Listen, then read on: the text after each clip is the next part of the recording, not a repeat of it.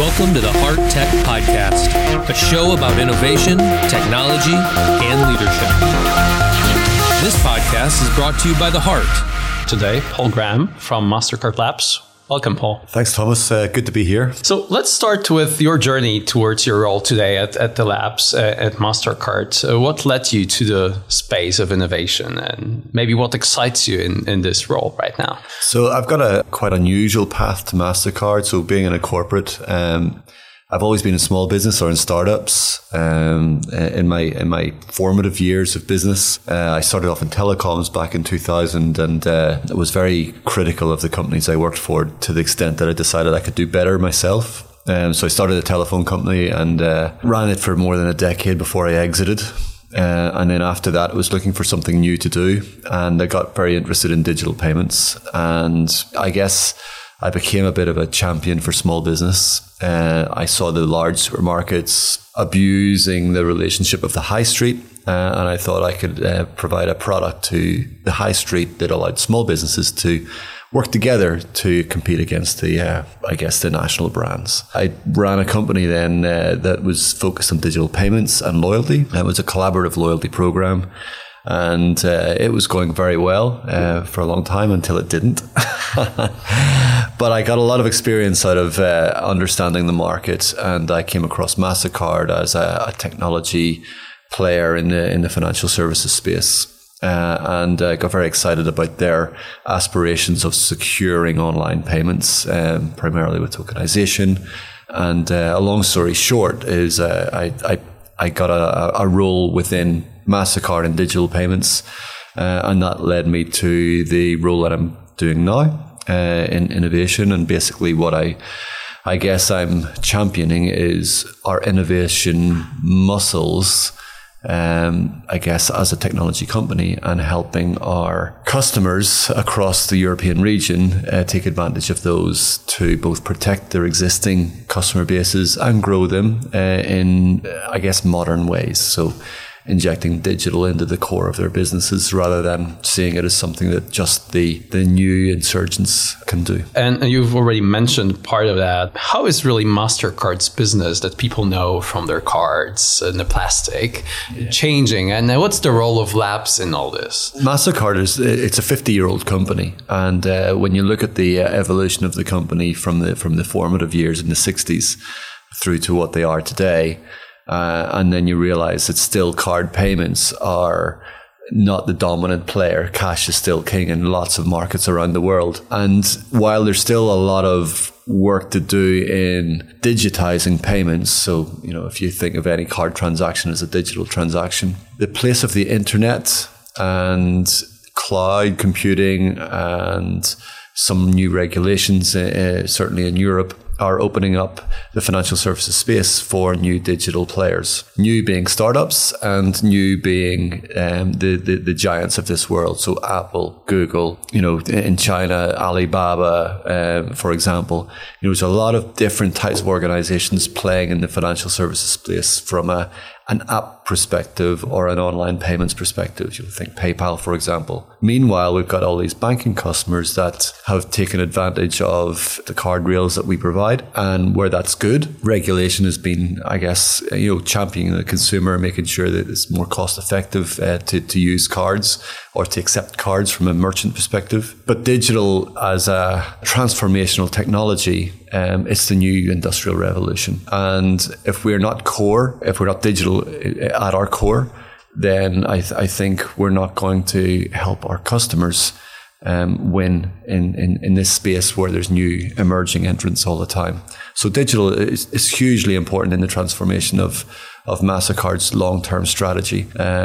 It's business as usual to some extent, where there's debit cards and credit cards out there. How we give access to those and the tools we build for our customers to give access to those tools is very, very important.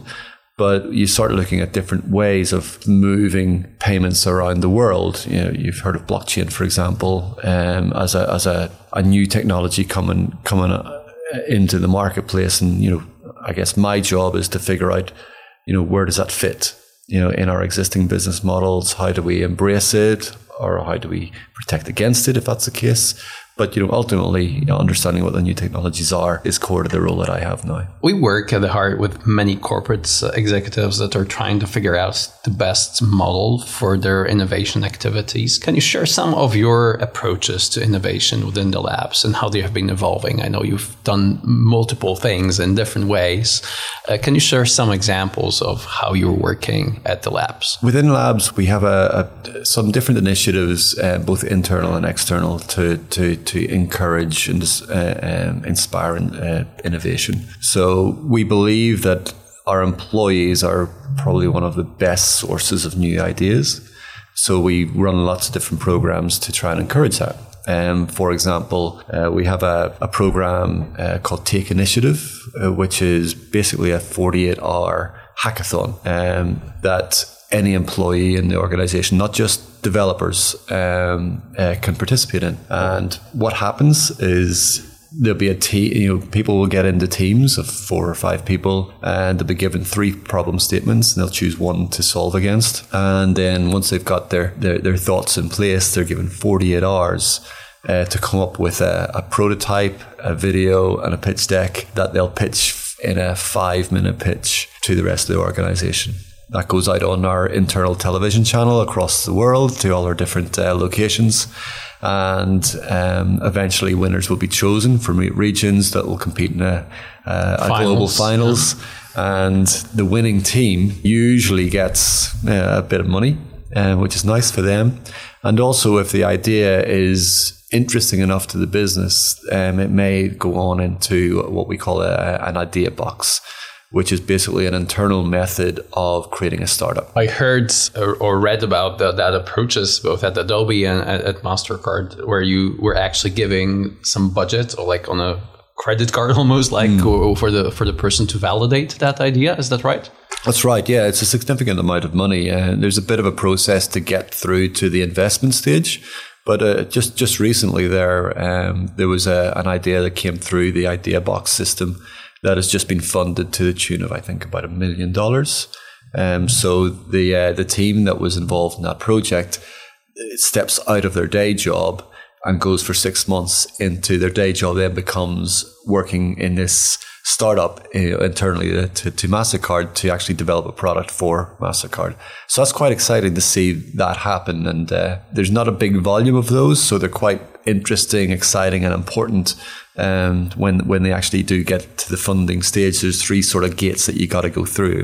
The original concept, and then you get to a committee, and they'll look at whether it's interesting enough to put forward to the CEO, and the CEO will then look and finally validate and write the check. And off they go and build their startup. So it'll be interesting to see how that one actually turns out. I heard also that you're believers in design thinking and sprints. Can you tell us about your Launchpad processes? So yeah, Launchpad is something that we're very proud of. It's one of our most important innovation products for our customers.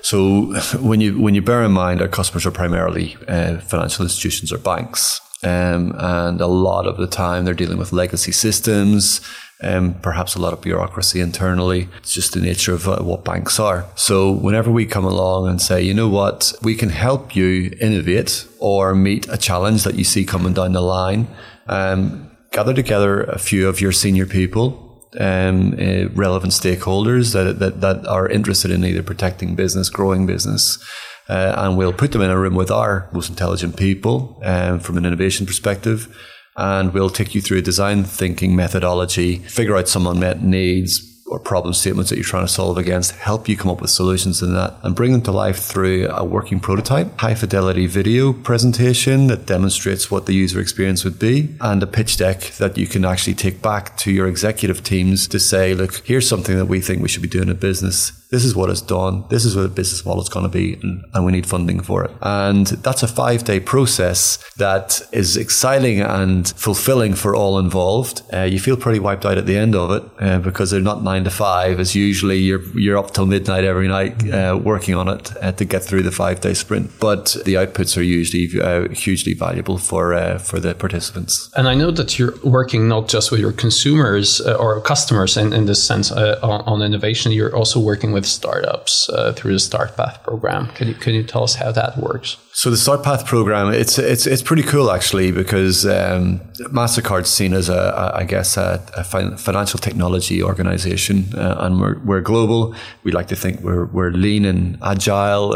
Let's face it, we're a global corporate. But what we have is an accelerator program that allows us to scour the world. Fortunately, we are a global organization, so looking around the world for best of breed fintech startups. And we define startup as later stage, really. So well-funded, good traction, or good customer bases, generating revenues.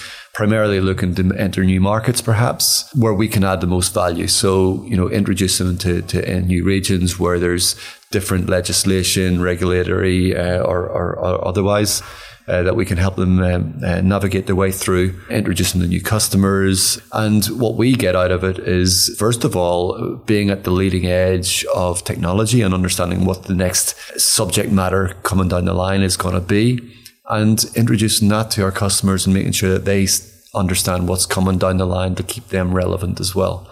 So the Start Path program, it's really, really valuable. And we're seeing it as being really popular as well. I mean, each intake we probably have 600, 700, 800 applications, maybe more. And we have 2 or 3 intakes a year. When you get on, you've really won something as a startup. And I know because the startup that failed on me, before it failed, we'd actually got down quite close to getting accepted onto it. And we were gutted when we didn't.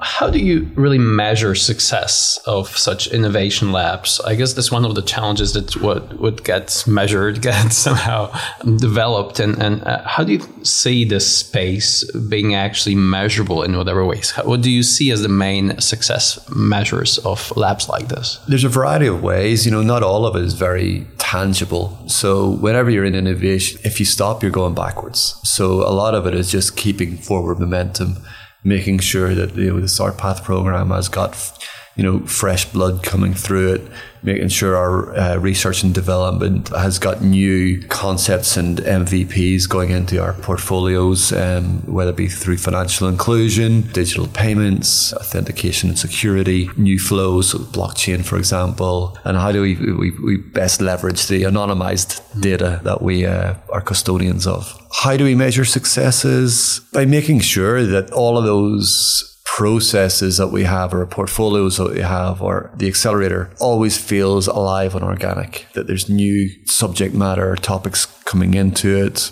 that we are ruthless enough to kill the ones that we don't feel are going to go anywhere. That's a tougher challenge, I think, in many companies. You don't really like to kill companies. Like some even call them walking dead or zombies. So projects that nobody believes will actually work, but we keep them because of political reasons in corporations sometimes.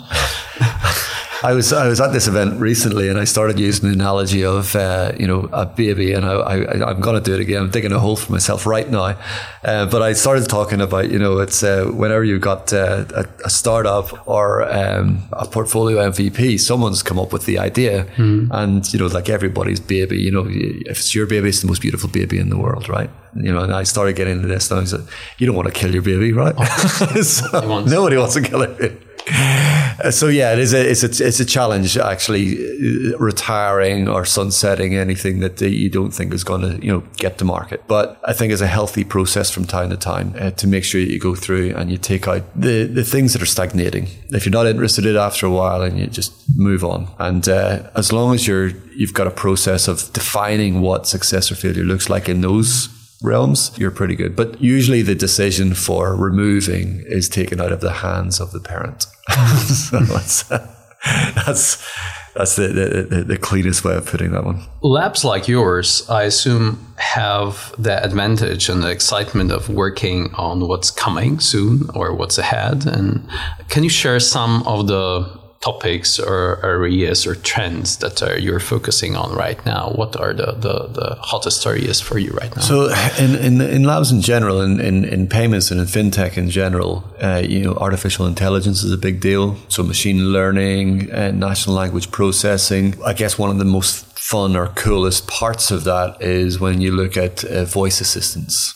So Alexa, Google Home, and how we're putting payment experiences within voice activated instructions. Making it invisible. It's my favorite personally because it is so invisible. It's so ambient. Alexa, have I got any messages from Mastercard? And hey, well, your daughter's just buy me an airplane ticket to something. Fantastic stuff, yeah. And then you blend that in with with chatbots that are embedded within messaging apps, places where payments meets commerce. That's no matter where that commerce happens. If you can get payments embedded within, that's a really cool place to be. But artificial intelligence, as I said, blockchain. Getting bored hearing about blockchain really because everyone's been talking, primarily cryptocurrencies. An interesting part of blockchain for me has been national digital currency and exploring what that really means. So you see some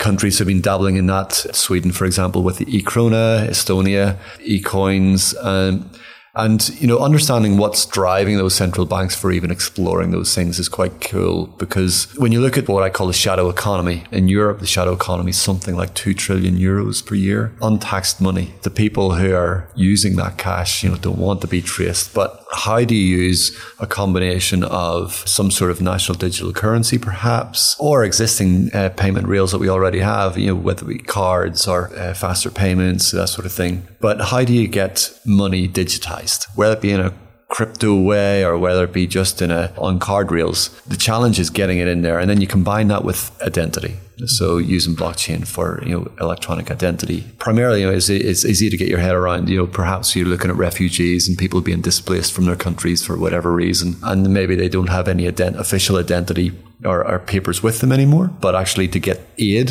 you got to prove who they are. So you look at some of the cool stuff around blockchain where you can actually really do some good at the same time is important, I think. What else is going on in those space? Virtual reality, augmented reality, so there's some real interesting gadgets around. Whether they become mainstream or not, I'm not sure. But in a Mastercard Labs perspective, it's important that what we call play with purpose, that we understand how these things might manifest and at least have opinion on them. So yes, that's the fun stuff in my job. The serious play, as our friends from Lego would say. My final questions. One is, I guess many people, when they think of innovation, they think of adding new opportunities, new possibilities, and new dots to connect. But in most cases, the biggest challenge is actually not in adding new things, but in unlearning old things. Do you think that the industry or banking or in general financials, maybe including MasterCard, has to unlearn some things or redefine how they have been doing stuff and get that challenge? It's a good question. It's a difficult one to answer. I'll give you an example as an opinion. Historically, banks have had customers that are within their own borders, and they'll compete for those customers. So if a country has 10 million people and you've got 2 or 3 main banks, and maybe they've got 5 million or 3 million customers each, and they're always using marketing campaigns to compete over the sort of the fringe, sort of either the 18-year-olds that are just coming into banking, trying to figure out how to sell more loans or whatever it may be. But when digital capabilities started coming along, and you see certainly in the banking industry, some of the digital fintech startups, I guess, gaining network effects as they've launched. So I'm thinking of the Revoluts or the N26s, Monzas, these sort of digital banks or digital-only banks coming along, and you can learn a lot from them. So what I would say is, for traditional banking organizations, should be unlearning the fact that they've got borders. And actually, and I'm from Ireland, so I use Ireland as an example. Ireland have got a diaspora of something like 70 or 80 million people. Mm-hmm. Now, I can't figure that one out myself because we've only got 5 or 6 million people who live in Ireland.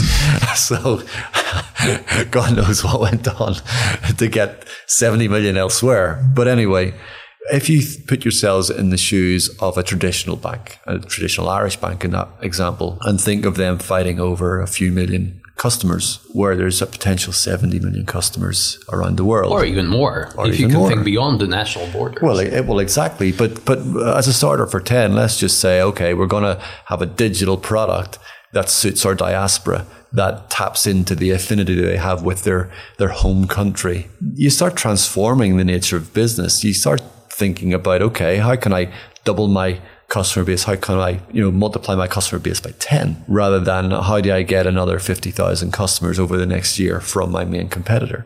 So there are the things there. So unlearning as far as what is my total addressable marketplace and redefining that, I think, is an interesting lesson for any bank in any country. You've already mentioned building innovation muscles. Beyond the unlearning skill, what do you see are the biggest muscles that corporates right now need to build so that they really succeed in this innovation game? Fast twitch muscles, agility. We all like to think, especially in corporates, that we're agile, but rather than, I think embracing technology rather than worrying about it as competition. So PSD2 in Europe is a good example of this. So when the regulations came along and all of a sudden, hey, we got to open up our banking services via APIs and we can't even charge for it. Oh my God, we're going to get crucified by the fintechs. But actually in real life, those APIs can be consumed by yourself. And rather than just thinking everyone's a competitor, who can you collaborate with? How do you make it more interesting from a customer experience point of view in partnering with some of the fintech startups, embracing them and bringing them into the fold, maybe through acquisition, maybe just through any sort of commercial partnership. But rather than just saying they're the enemy, treat them as kindred spirits and bring them into the fold. I can see that even in the logo of MasterCard, where you see those two circles and see this shared space in between. And I guess for us at the Heart, we've seen that actually a lot of innovation is changing from your ivory tower of R&D to actually create those shared spaces with different industries, different customers, and so on. So I guess that's a great tip. Thank you very much for sharing your insights, Paul, and good luck with your further journey with MasterCard. No, thanks, Thomas. Appreciate it. Thank you for listening to the Heart Tech Podcast.